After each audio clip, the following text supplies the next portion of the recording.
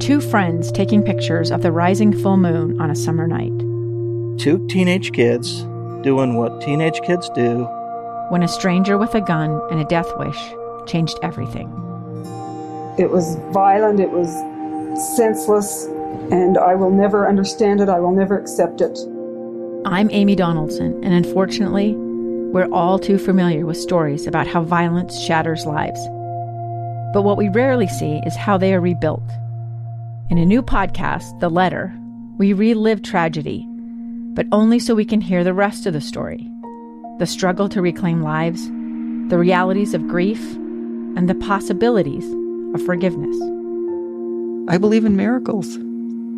Sometimes I thought, there are no miracles. Yeah, there are, and this is a big one. Follow The Letter at theletterpodcast.com or wherever you get your podcasts.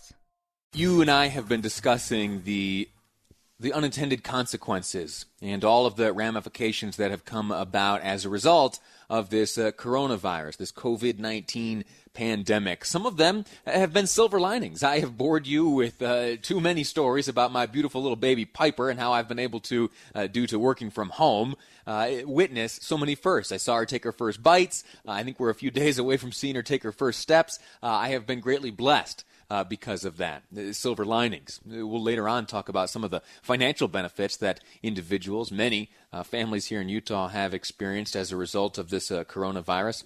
And yet, there are also some incredibly heartbreaking realities to come about as a result. We have been studying over the past few weeks, domestic violence numbers are up. And while another area where there are tragic results of the coronavirus pandemic has to do with opioid-related deaths and drug abuse in general. Let me tell you a quick story.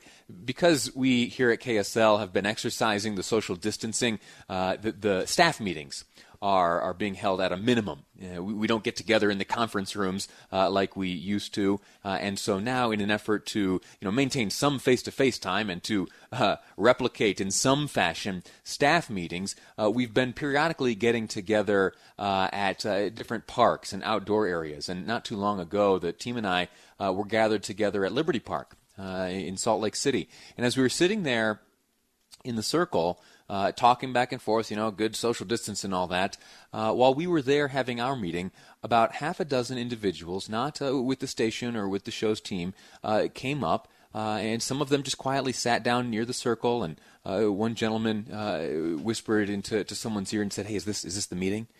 And what we quickly came to realize was that each of those half dozen individuals that came and approached our circle, they thought that they were getting together at an NA or an AA meeting. And we had to explain to them, no, this isn't that kind of meeting. You may be meeting here or there. And the reason that breaks my heart is that it reveals the reality that these types of meetings have been displaced, and that the routine and the resource for help that have been enjoyed for so long by those suffering from alcohol or narcotics addiction troubles, their resources have been impacted greatly.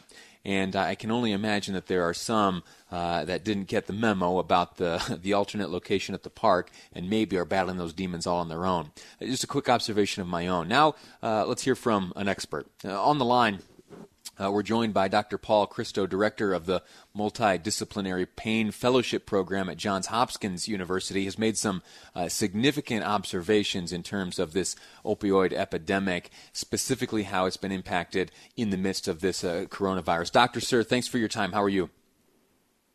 Oh, just fine. Thank you for having me. No, of course. Tell me, in terms of what does the situation look like right now? How bad is it, and how has it been impacted by the coronavirus?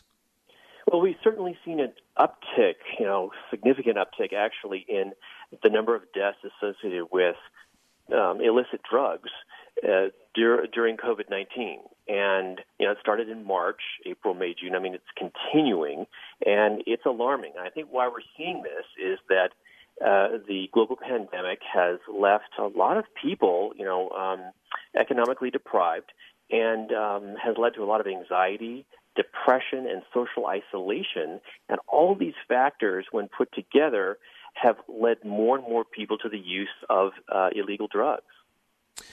Interestingly, there are many legitimate businesses around the country, and we have all become now supply chain experts, and we understand how interruptions to supply chain can impact price and stock and supply and all that. But interestingly, the drug trade is not immune from its own supply chain problems. How is that reality having an impact on these figures? What we've seen over the last certain number of months, especially in, I think, March, April, is that supply of illegal drugs from, say, Mexico was disrupted. And to replace that, we've seen a lot of synthetic opioids available on the streets, like synthetically manufactured fentanyl, for example, which is a major, major problem across the states, especially, say, in California and San Diego. And fentanyl, remember now, is a synthetic opioid. It's, about 100 times more potent than morphine, 50 times more potent than heroin. So even small amounts of this that are taken can lead to death, and we're seeing that more and more. Now, there are some measurable numbers, but then there are fears that the reality is much larger than what's being measured. What's worst case scenario right now?